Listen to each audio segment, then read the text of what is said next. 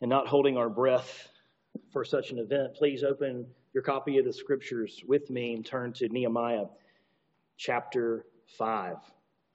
Nehemiah chapter 5, I'll go ahead and set the scene while the technology hopefully catches up with me.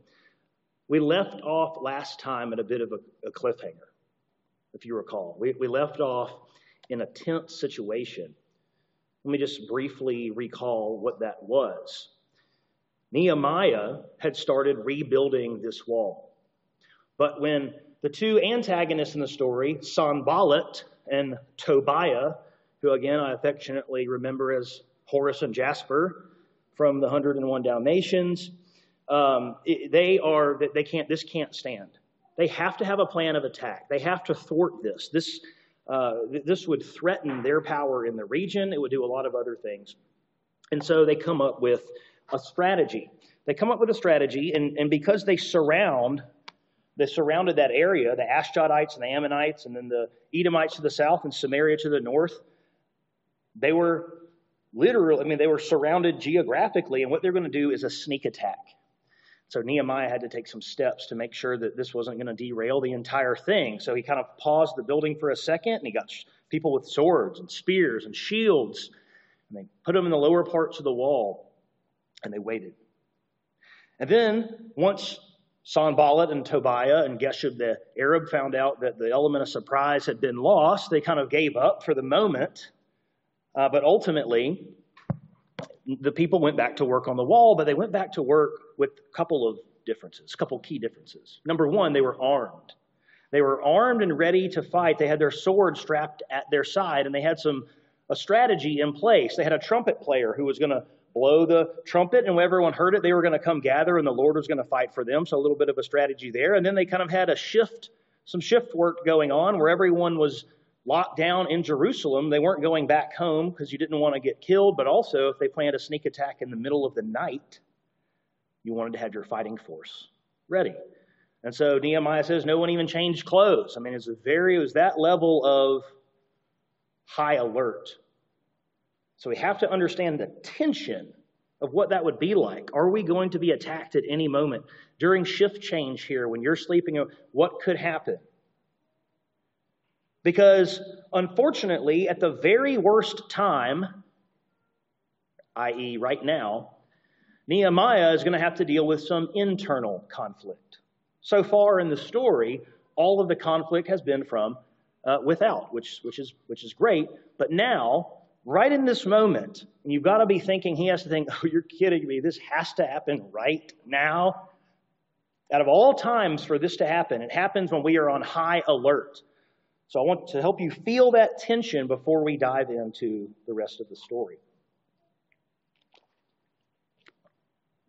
And so what you're going to notice in Nehemiah chapter 5, the first 5 verses, that there are 3 serious problems.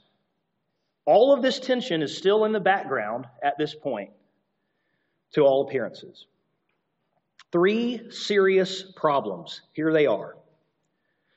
Now there arose a great outcry of the people and of their wives, which would be a little bit odd to include here, but they would have been the ones keeping the home and managing things while the men were out building the wall, by and large.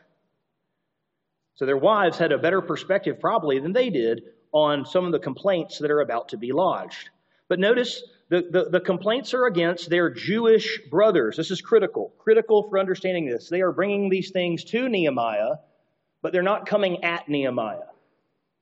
They're not coming at Nehemiah. They're not criticizing Nehemiah. They're not accusing Nehemiah. They're bringing some charges against their Jewish brothers to Nehemiah for adjudication, for a solution here. Then you have the first set of problems in verse 2. Here's what we learn. There were those who said, with our sons and our daughters, we are many. So let us get grain that we may eat and keep alive. First problem. I've got a big family. Guess what that requires? Lots of food. Guess what I can't do while I'm building the wall? Go get that food. And I can't buy it because it's too expensive. So we're seriously in a crisis here.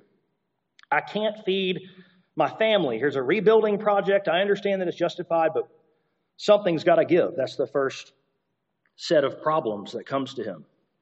And then verse 3, you get the second set. There were also those who said this: we are mortgaging our fields, our vineyards, and our houses to get grain because of the famine. So here is a reference to a famine, and commentators go back and forth whether this just refers to the scarcity or the difficulty of procuring grain there in the region, or whether there was a more general famine in the province beyond the river. It's probably likely it's the second one, and that explains why the price of grain would be high, right? Because in a famine, price of food goes up, and it's bought by the wealthy people, and the poor people are just left to kind of fend for themselves. Whatever you make of that, what they're doing is they are mortgaging their field. What that means is, think of like a HELOC loan on your house. You know what a HELOC is? Home equity line of credit. You are taking out a loan with the equity in your home, the ownership of your home as collateral.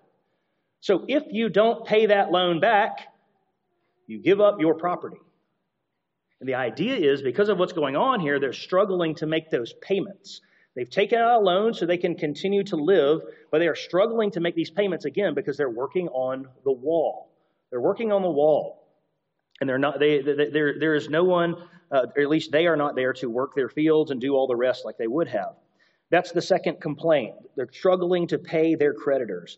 And then there's a third group. This is the third group starting in verse 4. First two complaints, third complaint. There were those who said, we have borrowed money for the king's tax on our fields and our vineyards.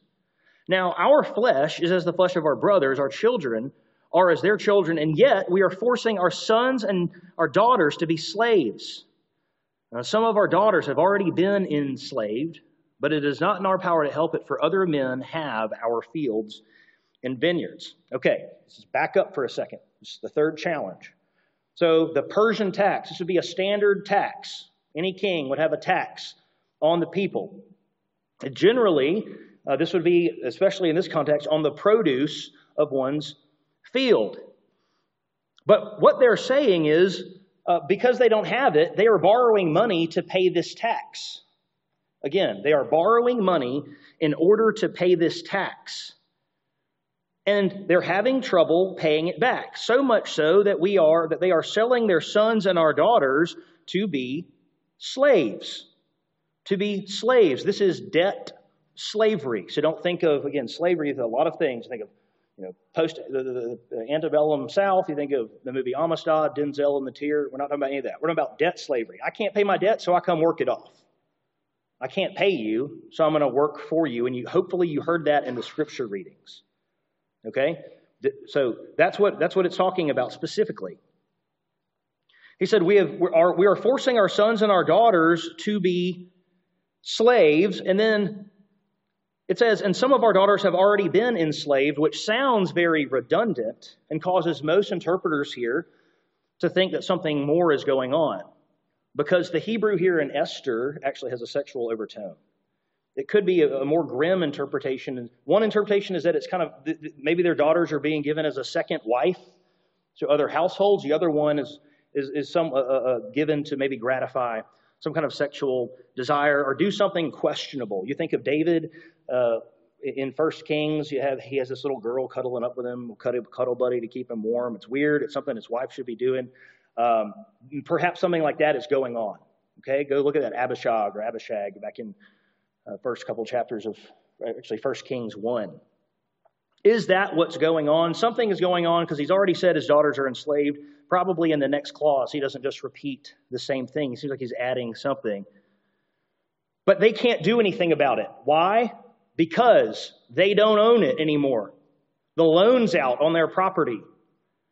You can't lose your land, because if you lose your land, you can't ever get it back. If you put a son or a daughter in debt slavery, you can redeem them. But not if you're not working your land to make money. Tough situation. All three of these things combined, and they all come to Nehemiah when the city is on high alert and say, can you address this huge economic problem? Well, I would have said, no, I wouldn't have said that. But that's what I would have wanted to say about, can we wait till the crisis to be resolved here? Have you looked around?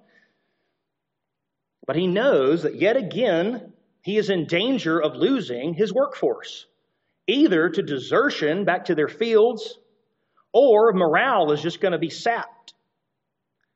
Again, another critical point. The wall has not been completed yet. Will there be another half wall? I will say that in the background here, there is the suspicion that the year of Jubilee was not being observed. The text does not say that explicitly. We can't know that for certain. But it wouldn't be surprising if that were the case, given this context. So that is this additional crisis on top of the crisis. And then so what does Nehemiah do? Because if you don't handle this correctly, the whole thing could go down the tubes.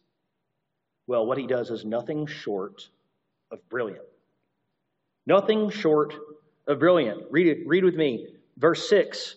I, Nehemiah, was very angry when I heard their outcry. I took counsel with myself, which, by the way, it's a funny translation. It's a very poor translation. It doesn't mean that he was looking for wise counselors and looked in the mirror and was like, oh, there's one. The Hebrew here refers to someone who, I'm contemplating something. I thought carefully. I kind of retreated to my own thoughts to consider this, very clunky English translation. But anyways, I took counsel with myself. I thought about it. I pondered these things carefully. And then verse 7 tells us what he does. And he does it in the context of a larger public gathering. I took counsel with myself and I brought charges against the nobles and the officials. I said to them, you are exacting interest, each from his brother, and I held a great assembly against them. Now, this is a genius strategy for a couple of reasons. Number one, he could not most likely pursue a formal lawsuit within the system that they had set up for a couple of reasons. Number one, it takes too much time. And number two, some of the people who are being accused would have been the magistrates who are making the rulings. Whoops, that's problematic. Okay, that would probably be problematic. But also, because they're being accused in such a public sphere, it would be very difficult for them to tell a story or lie, stretch the truth about what's going on. Well, we aren't actually doing quite this, when the people who are being oppressed by whatever they're doing are standing right there. Okay? And then finally, there would be public accountability regarding whatever verdict was reached, because it was declared among a ton of people. So this is Nehemiah's plan, and you're going to tell he adds another element to the plan that makes it even better. We'll see in just a second here. We, as far as we are able, verse 8, and I said to them, we, as far as we are able, have bought back, Hebrew word, redeemed. We have redeemed. We have bought back our Jewish brothers who have been sold to the nations, but you even sell your brothers that they may be sold to us. The Hebrew there is a little bit difficult, but here's what's going on. Remember, we read in Leviticus 25, this idea of slavery, if a stranger or a sojourner among you is rich, so we have people on the outlying provinces, or in the country rather, not in the city proper, but out here, not a province, but out in the rural areas. And perhaps there is someone who's wealthy, who is a Samaritan, or who is an Ashdodite, or whatever it is, and in the Pentateuch, in the law of God, there is some provision for this, and it's likely that some people have ended up selling themselves or perhaps some of their children to survive, to literally just not die. It's the second worst option. And what Nehemiah suggested is people have come together and have redeemed these folks from the nations that are right around Jerusalem where these people are living. To the best of our ability, we've redeemed them. We've bought them back in accordance with the law. We understood that they've been sold. We understood why. No one's upset about it. We've been able to redeem them. And yet, you're turning around and doing the same thing, but inside Jerusalem or inside the nation.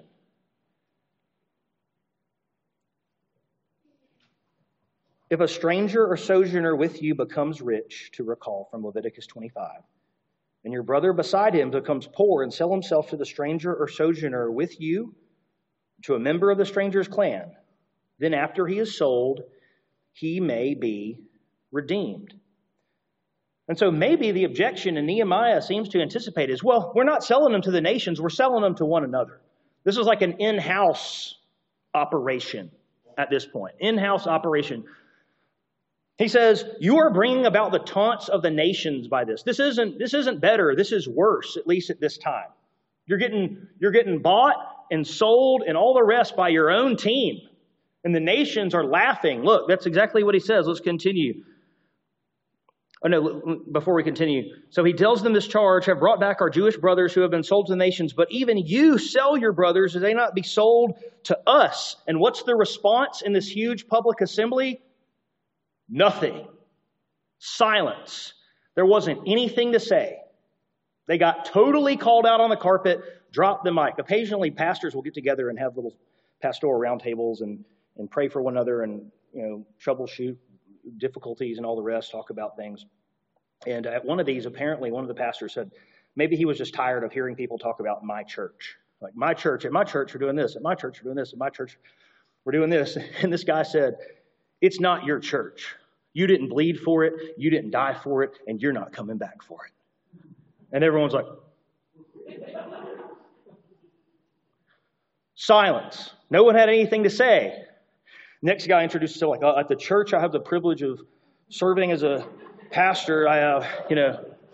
It's funny, but sometimes something gets delivered and there's just nothing to say, and that was one of these times. And it wasn't just a case of maybe poorly phrasing something, like this brother kind of, I think, maybe over-indexed on that correction there. But this was something that was truly tragic, and it was wrong. It was contributing to a crisis.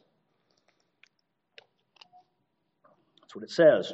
They were silent and could not find a word to say. So I said, the thing that you are doing is not good. Ought you not to walk in the fear of our God to prevent the taunts of the nations, our enemies? Look, they're watching us do this. And then he adds one more genius move, verse 10. Moreover, listen to what he says. I and my brothers and my servants are lending them money and grain. He includes himself in the indictment. Now, this is not only remarkably candid and vulnerable, and it seems to have some precedent from chapter 1, because remember in chapter 1, he included himself, I and my fathers have sinned. Perhaps this is what he was talking about. It's not clear. Nehemiah hadn't been there for very long. He's been in Persia. So he hadn't had some really intense involvement in this, but he nevertheless includes himself and his brothers as a part of the problem. And the genius of that, of course, is that he is not creating an us versus them in the public assembly, being the one bringing the charges. He's saying, I'm accusing myself with you. I understand. He's creating some kind of solidarity with the people toward whom he is bringing the charges. And so what happens? He says, let us abandon this exacting of interest. Return to them this very day their fields, their vineyards, their olive orchards, and their houses, and the percentage of money, grain, wine, and oil that you have been exacting from them. What did they say? How is this going to go over? Did it work? Verse 12. Then they said, in response to Nehemiah, we will restore these and require nothing from them. We will do as you say. What a reply. When Nehemiah says, okay, it's time to double down. One more opportunity to not be serious about this. No, we are serious. We will do what you say. Great, call the priests. Get the priests over here. Because that's what happens. I called the priests and made them swear to do, this is taking an oath, swear to do as they had promised. And then Nehemiah, in line with the prophets, actually performs a sign act. He performs a prophetic sign act. I also shook out the fold of my garment and said, so may God shake out every man from his house and from his labor who does not keep this promise. So may he be shaken out and emptied. And the idea here is you would have things that were in your clothes, and it would sit there and you'd go like this until it just kind of flew everywhere. They look a little bit chaotic, but everything came out. And the picture was, if you do not keep good on this oath to do what you said you're going to do, may this happen to you. May you be emptied by the judgment of God. This is serious. He's not playing around. And guess what? There wasn't anyone who said, oh, you know what? I'm going to kind of like do a take back. I used to play chess, and if you made a bad move, you might plead for mercy. Can I take that move back? But that's not, no one makes a take back here. They double down. All the assembly said, amen, and praised the Lord. And the people did as they had promised. Now, that is a remarkable difference from what we are used to in the story of Israel, if you've been following the story, the historical narrative at this point. Wow, what a tense situation. What a proposal. What a plan. What delivery. Fascinating, effective, marvelous. And then in verses 14 down through 19, we're going to get this kind of autobiographical parentheses here. The autobiographical parentheses is he's going to talk about a longer period of time, just kind of make a more general statement. But here's essentially what he says. He was appointed to be their governor. Remember, you had Zerubbabel before him and Sheshbazzar. It was actually before Zerubbabel. And then there were there's other folks that were not named. He's going to refer to them in just a second. But he says that I was appointed to their governor, verse 14. And then importantly, neither I nor my brothers ate the food allowance of the governor. What does that mean? Well, a regional governor obviously was entitled to collect tax for the Persian treasury, but he also had the right to collect money for his personal treasury, to fund part of his lifestyle, but particularly his food and drink. And what Nehemiah says is, for the 12 years, me and my brothers, we didn't accept any of it.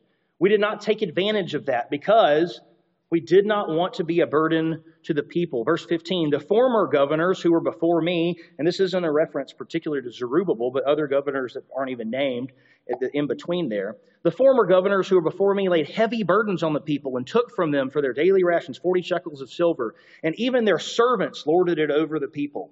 So it was a very top-heavy system, is what he's saying. And to a people who are already struggling and were already encountering some of these problems before Nehemiah even got there, he's saying, listen, I resolved to just not do this because it would just add to the burden of the people. Would just add to the burden of the people, so we didn't do it. I persevered, verse 16, in the work of the wall and acquired no land, and all my servants were gathered there for the work.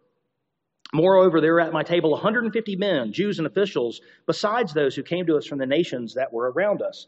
So as some kind of regional figure, you would have important people, nobles, who would dine with you at the table, and the king was expected to entertain those folks, as well as foreign dignitaries who would come in and sit with the king. And so he stewarded this position well. He wasn't so spiritual that he wasn't willing to do some of these things that were technicalities for someone in a governmental role like him. He did this well. And notice what he doesn't say. But he doesn't throw the baby out with the bathwater and go to the extreme. He doesn't say, so we're all just going to fast and do the very bare minimum. How do we know that? Because of what comes next. What was prepared for Nehemiah if he didn't take the governor's allowance? And what was prepared presumably at his own expense? Not exactly starvation here. Verse 18. What was prepared for me each day was 1 ox, 6 sheep, 6 choice sheep, birds, and every kind of wine. All kinds of wine in abundance. Of course, all kinds of wine in abundance, right? He was the cupbearer to the king of Persia. He's not drinking box wine from Walmart. He says if we're going to skimp on everything else, it's not going to be the wine. Every 10 days, all kinds of wine in abundance. He would get a wine refill on his skins. Presumably, all this is out of his own pocket. And Nehemiah was independently wealthy. That seems to be confirmed, the fact that he was giving loans as well. He had to be wealthy to even do that. Yet for all this, I did not demand the food allowance of the governor because the service was too heavy on this people. He said, I had the right to do this. The letter of the law so that I can do this, but I didn't. I didn't because I thought it would be too heavy a burden on the people. And he ends with something that might sound to us egotistical, But it's important. Remember for my good, oh my God, all that I have done for this people. And if you read that too quickly, like, oh, Nehemiah, whoa, let's think you're big time. Huh? You've done a lot of good, huh? You in it for yourself? But it clarifies here why Nehemiah did what he did. He didn't do this just out of charity. His coming back to Jerusalem was not a humanitarian effort. He didn't do it solely out of pity. He did it for God. He did it for the people of God. And he's asking God to remember that, just like the psalmist. Remember, remember, remember. Remember for my good, oh my God, all that I have done for this people. I am trying to serve you here. I'm doing the very best I can in very difficult situations. And am I getting everything right? No, probably not. But please remember me for my good, is what he's crying out. We have an amazing plan that's been implemented. We see Nehemiah's generosity and some of his discernment here. As the governor, things seem to be going pretty well. And then, just like last time, the camera zooms out. And it zooms out. And who do we see on his balcony? They're thriving. Who is it in chapter 6, verse 1? None other than Sanballat and Tobiah and Geshub the Arab and the rest of our enemies heard that I had built the wall and that there was no breach left in it. Although up to that time I had not set up the doors in the gates. What are they going to do now? What are they up to now? Conspiracy number one. Conspiracy number one. Sanballat and Geshem sent to me saying, hey, come and let us meet together at Hakepharim in the plain of Ono. You know, you've had a lot of success. We're all leaders. We just want to talk. We want to swap best practices out here in the middle of nowhere. Come and let's come reason together. But Nehemiah, this one doesn't pass the sniff test. He says, they intended to do me harm. And so what do? When you don't have ironclad proof, but you know that someone's going to happen, you blow somebody off. And that's exactly what he does. Listen to what he says. He says, and I sent messengers to them saying, I am doing a great work and cannot come down. Why should the work stop while I leave it and come down to you? He says, listen, I'm really getting it done here. We're doing great things. God is working, I'm crushing it. I don't have time for a leadership conference out on the plain. But they don't take no for an answer. They don't take no for an answer. Verse 4, and they sent to me 4 times in this way. Quite persistent. 4 times in this way, and I answered them in the same manner. No, I'm doing a great work. I'm not coming to the leadership conference. And in the 5th effort, they decided to change it up. They decided to lay their cards on the table a little bit more plainly. In the same way, Sanballat for the 5th time in verse 5 sent his servant with me with an open letter in his hand. And in it was written the following words. It is reported among the nation, and Geshem also says it, that you and the Jews intend to rebel. That is why you are building the wall. And according to these reports, you wish to become their king. And you have also set up prophets to proclaim concerning you in Jerusalem, there is a king in Judah, and now the king will hear of these reports. So now, come and let us take counsel together. So here's what he's saying. Remember, he's already tried something like this in the past. But now he says something different. It's not just you're going to rebel. He says, I've been hearing. You know how the I've been hearing works. Right? I've been hearing. People have been saying. I've heard. They're saying. My buddy Geshem is saying that it's their understanding you're rebuilding this wall not just to rebel, but, man, some of this is getting to your head. Huh? You like building a wall and living in there and being the governor, don't you? I've heard that you're going to set yourself up to be king. Now, it would be a shame, Nehemiah. It would be such a shame if your buddy back in Persia heard that all this success was going to your head, and instead of just rebuilding your city for your ancestors and the sake of your God, you thought that maybe you're going to be top man on the totem pole. But that's what I hear is going on. That's what everyone believes. But I do have sway. So if you come out here, maybe we can talk it out. Come, let us reason together. That's what he said. Take counsel. So what does Nehemiah say? He says, of course not. No such things, you say, have been done, for you are inventing them out of your own mind. Hey, dude, you're making stuff up. I don't buy it. I don't care. Don't come talk to me. I don't even want to listen to this. I lost IQ points reading this letter. Goodbye. He's not having any of it. It's just he just summarily dismisses it. He says, they just wanted to frighten us, verse 9. For they wanted to frighten us, thinking their hands will drop from the work. Their hands will drop from the work, and it will not be done. Again, they just cannot stand the idea that Jerusalem, particularly the walls, would be built and finished. Nehemiah concludes by asking, strengthen my hands. Now, can we just recap here?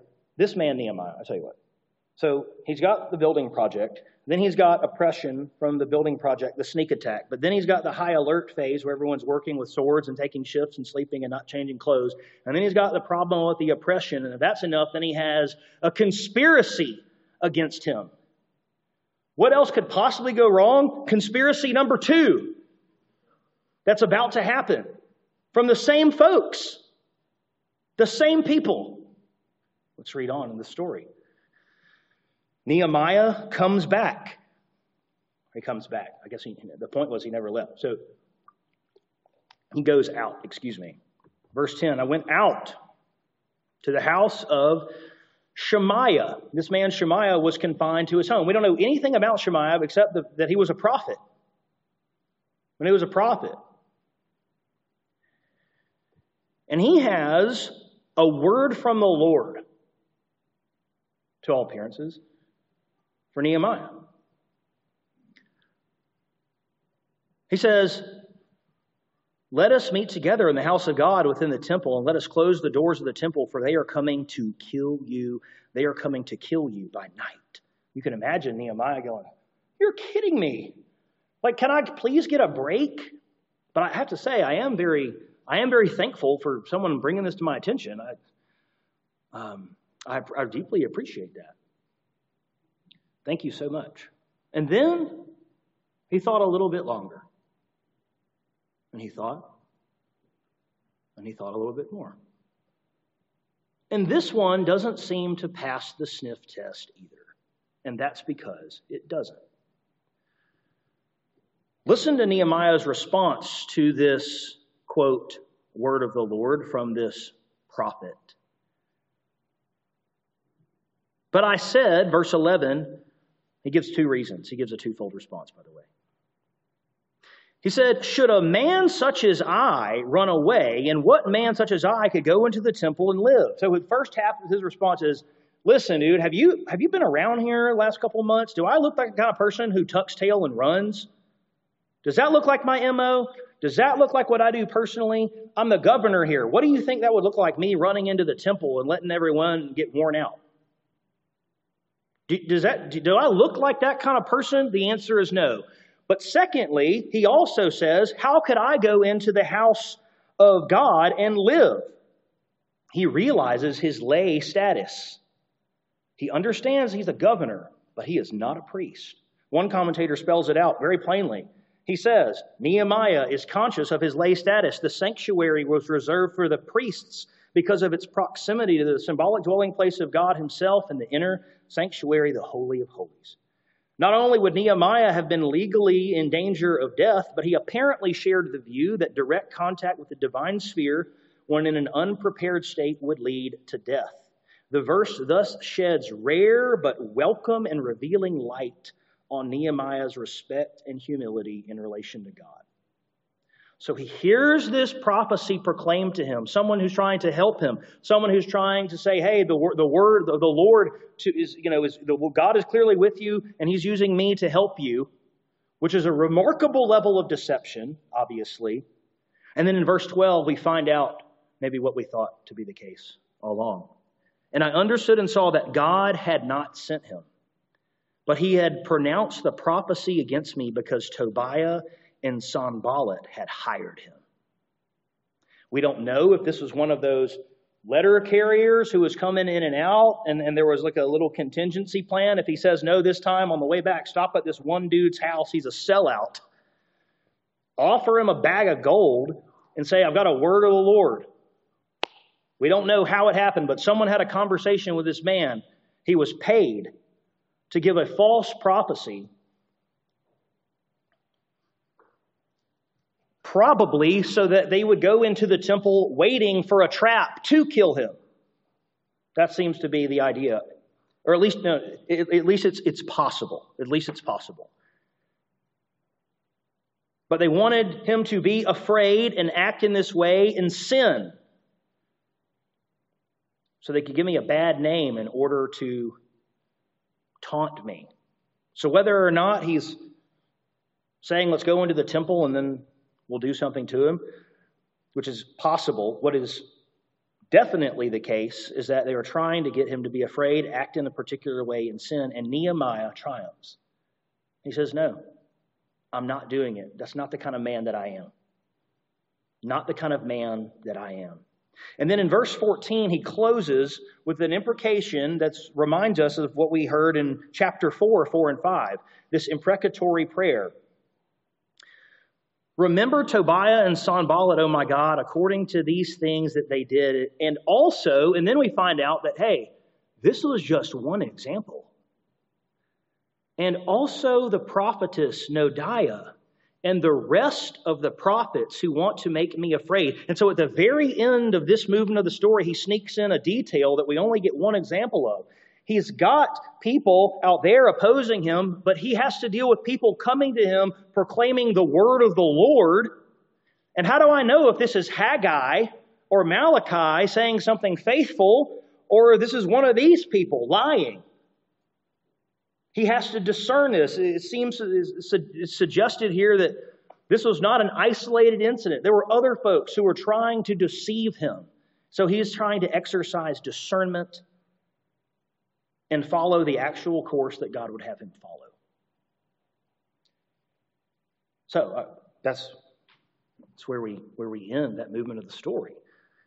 Are Sanballat and Tobiah done? Does the wall get completely finished? The doors aren't in.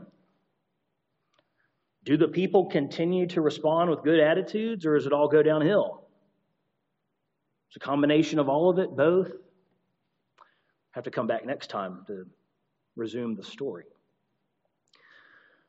But let me just say one thing in application, leaning on my large A, little a application distinction in Old Testament narrative. And say something. I said the two questions we can ask is, what do we learn about God? What do we learn about God? And what do we learn about ourselves? God who provides redemption in Christ. What do we learn about sinful man who finds redemption in Christ? And here's what I think we can learn. Our sinful natures often default to the letter of the law and not the spirit of the law. You know, we see this back in the beginning of chapter 5, the first 5 verses.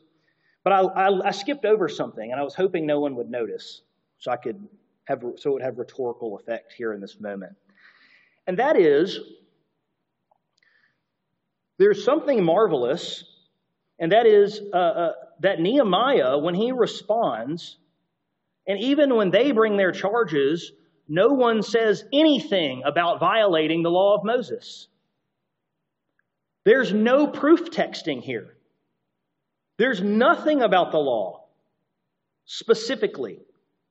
No one says anything specifically about Leviticus 25. Nehemiah does not make his argument based on you are breaking the law of God. Listen to this theologian put it in perspective. It's a little bit long quote, but I'm trying to read it slowly, just digest it as I read it.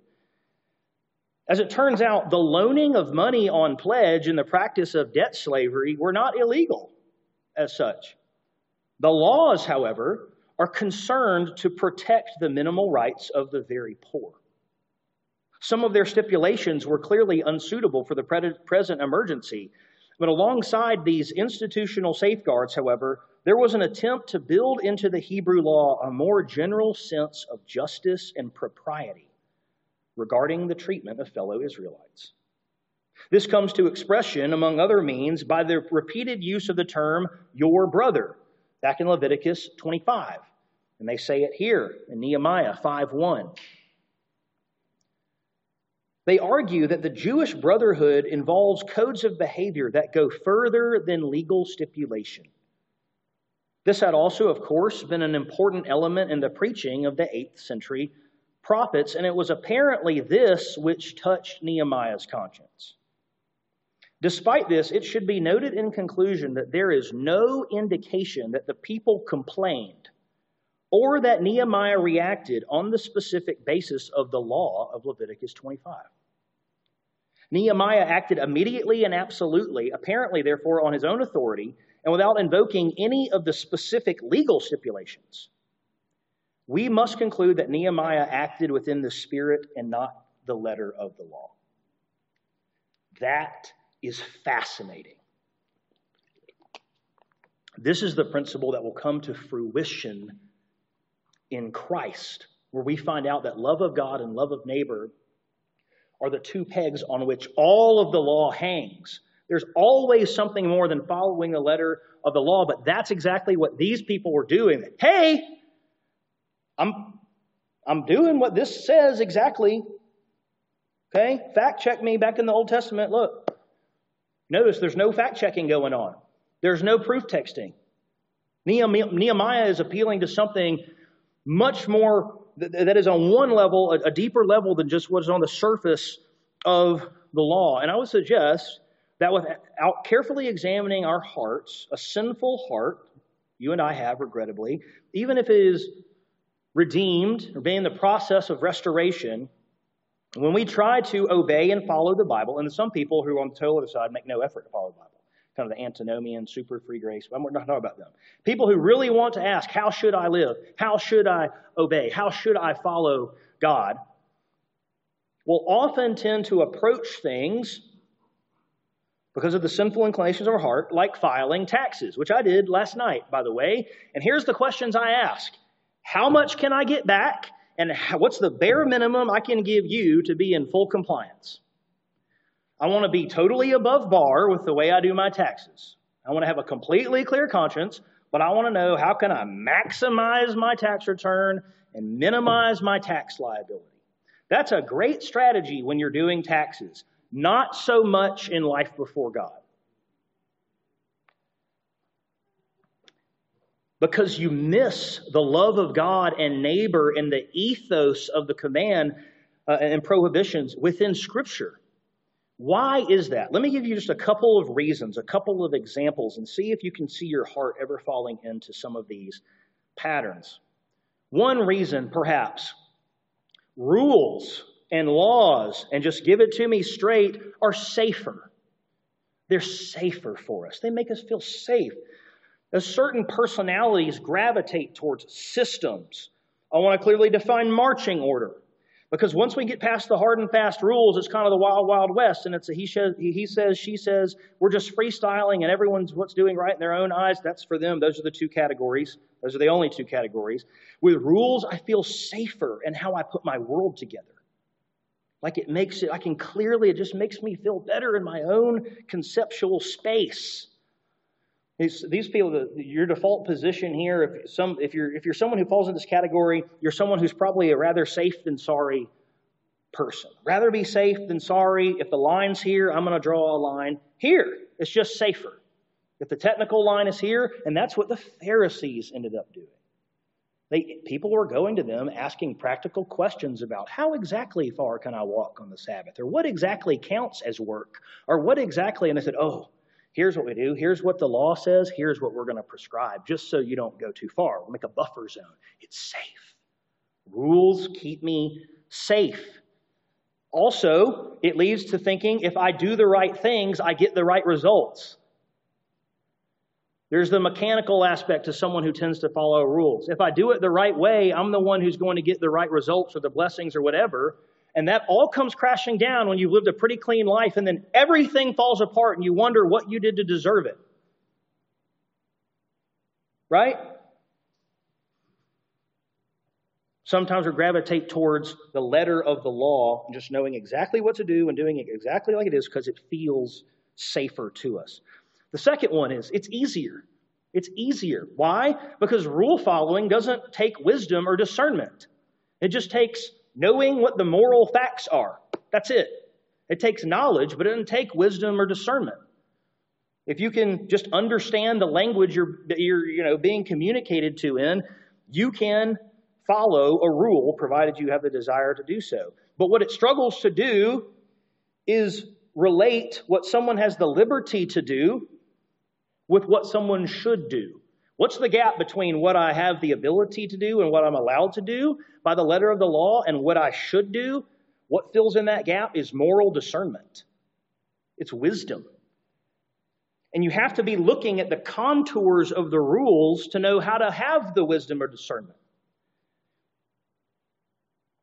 If you fall into this category, you're someone who just wants to be told the right answer. Maybe you're someone who goes to counsel. You just want your counselor to tell you exactly what to do. You come to a pastor. Just tell me what I need to do to fix it. Just tell me what I need to do to fix it. Because then you don't have to think. You don't have to come up with something yourself. You just get a prescription from somebody. Social prescription, spiritual prescription, emotional prescription. Just tell me what to do. It's just easier. Then I don't have to think. Oh, I don't want to. This is just so hard. It's easier to just follow the letter of the law and just do this. Oftentimes, this one's going to heavily overlap with that first category. The number 1 and 2s here are going to be 2 peas in a pod, oftentimes. The third one is markedly different. Sometimes we follow the letter of the law because we see the law of God, the commands of Scripture, as necessary annoyances. Necessary annoyances. So we've got a couple of really good playgrounds in Smyrna. Most of them have a fence around them. But let me tell you something. When we go to the playground, everyone is aware of where the fence is, but no one cares what it looks like, the exact shape of it, anything like that. It fades into the background. It is the regrettable end of play. You can play until you get here, and then play ceases in this little subscribed area. Okay? No one cares about the contours of the fence at the playground. Once we know where it is, we can forget about it, really, so long as we stay inside of it. It leads to a kind of license that isn't looking at the contour of the law, so you can't discern the spirit of the law. You're not even looking at it. You're not even looking at it. So how could you bridge the gap between what you're technically allowed to do or should do, and then what you're technically allowed to do and what you actually should do? Well, for that person, they're just the same. Show me where the fence is and then leave me alone. Don't come hold me accountable. Don't come asking questions. I didn't hop the fence, and there was nothing about it that said I couldn't build a gate in it. You tend to fall on this if you tend towards individualism. Don't tread on me. Or teenagers, a great example. How far can I know I've got to get married before I can do all? How far can I go before that, though? Where is the fence? Tell me the fence? Oh, this. And I'll give you an example here. I had a professor in seminary who was asked that question. He said, nothing laying down, nothing in the dark, nothing longer than 5 seconds. And you know what I thought immediately? I could fit a lot of sin in right there. That was a terrible piece of counsel. I can't believe he gave it to a whole classroom of students. But for someone who's looking for a rule, oh my goodness. How irresponsible is that? So you're telling me so long as this, I can do whatever I want if I take a break every 4 seconds? Do you see how that could shipwreck somebody? Because they're looking for, this is a necessary annoyance. I really just want to kind of get it out of the way, but it's here, I understand, I got to love God and all the rest. So here it is, I've got to be holy. But tell me what it is and then just let me forget about it and just enjoy or indulge or whatever the case may be. It's a great way to follow the letter of the law. And then finally, you can follow the letter of the law because it aids you in selfish gain. That's exactly what's happening directly in Nehemiah's case. Maybe you inappropriately take advantage of situations and people with a clear conscience because technically you're not doing anything wrong.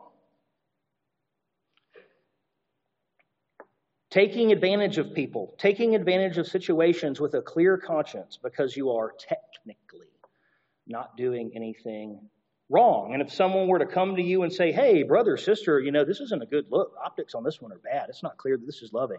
Hey, fact check me, man. Look, show me the verse, huh? Show me the verse where it says I shouldn't be doing this. Right? 4 reasons we may tend to follow the letter of the law instead of the spirit of the law. So I'm going to leave you with this closing quotation here. And this is a quotation that is blended together from 2 or 3 different people, so I don't know who to attribute it to. Let's just unpack it, though. The law is love's eyes, and without it, love is blind. And yet, love is law's heart, and without it, law is dead. The law is love's eyes. What does that mean? Say, I want to love God. I want to love people. Well, here's the thing. I've got a sinful heart. So doing life based on my intuitions with a broken heart by sin is a dangerous way to do things because it's just a spiritual version of I'm going to do what seems right to me, what feels right, what feels loving, what feels soft, what feels gentle, what feels compassionate, what feels just. And so what gives tracks? What gives train tracks to love? It's the commands of Scripture. It's the commands of Scripture. It gives directions. It helps us see what this looks like. So we're not like the kid who had so much compassion on the fish that was drowning that it took him out of the water and put him on the beach. The kid was just following his heart. But he didn't understand. He didn't understand how to apply love. He didn't understand the world they lived in. He didn't understand how it works. He didn't understand that what feels helpful, what feels loving, what feels kind may not be. And sometimes it may in fact be. But that's why we have law. However, the love is law's heart. And without it, law is dead. You're a rule follower. You could be the worst kind of legalist. The largest kind of Pharisee who's a whitewashed tomb. The cup outside is all clean, inside is all dirty. You're doing it right. You show up to church. Woohoo! You pursue at least a version of sexual purity. You don't cheat on your taxes. You do X. You do Y. You do Z. You follow the letter of the law, and there's no heart in it. And if you're honest, you probably think it's a drag. And what Scripture would have us do is say, no, it has to be both. It has to be both, and we see this so clearly, the tendency of our own sinful heart expressed here for the people of Judah in Nehemiah chapter 5. The law is love's eyes, and without it, love is blind. And yet, love is law's heart, and without it, law is dead. Would God give us grace to hold these 2 things together for the betterment of our own souls? Let's pray. God, we confess our own sinful tendencies and our abilities to rationalize and prefer ease and safety and to view your commands as burdens because they get in the way of what we want to do for our lives and our hopes and our dreams and our desires. Lord, we pray that you would reveal in us that you are not keeping good things from us, but you are helping us walk well in the world that you've created for our good, for your glory. That living in accordance with the commands of Scripture, Lord, is not just eating dry vegetables, but this is what it gives life. And it gives life because we're already loved and we desire to obey. We want to obey, Lord. We want to obey, and insofar as we don't, would you please convict our hearts? When we don't want to obey, we pray that you would quicken us. When we want to obey, we pray that you would give us wisdom to ask, what is the best way to do this in the spirit of love?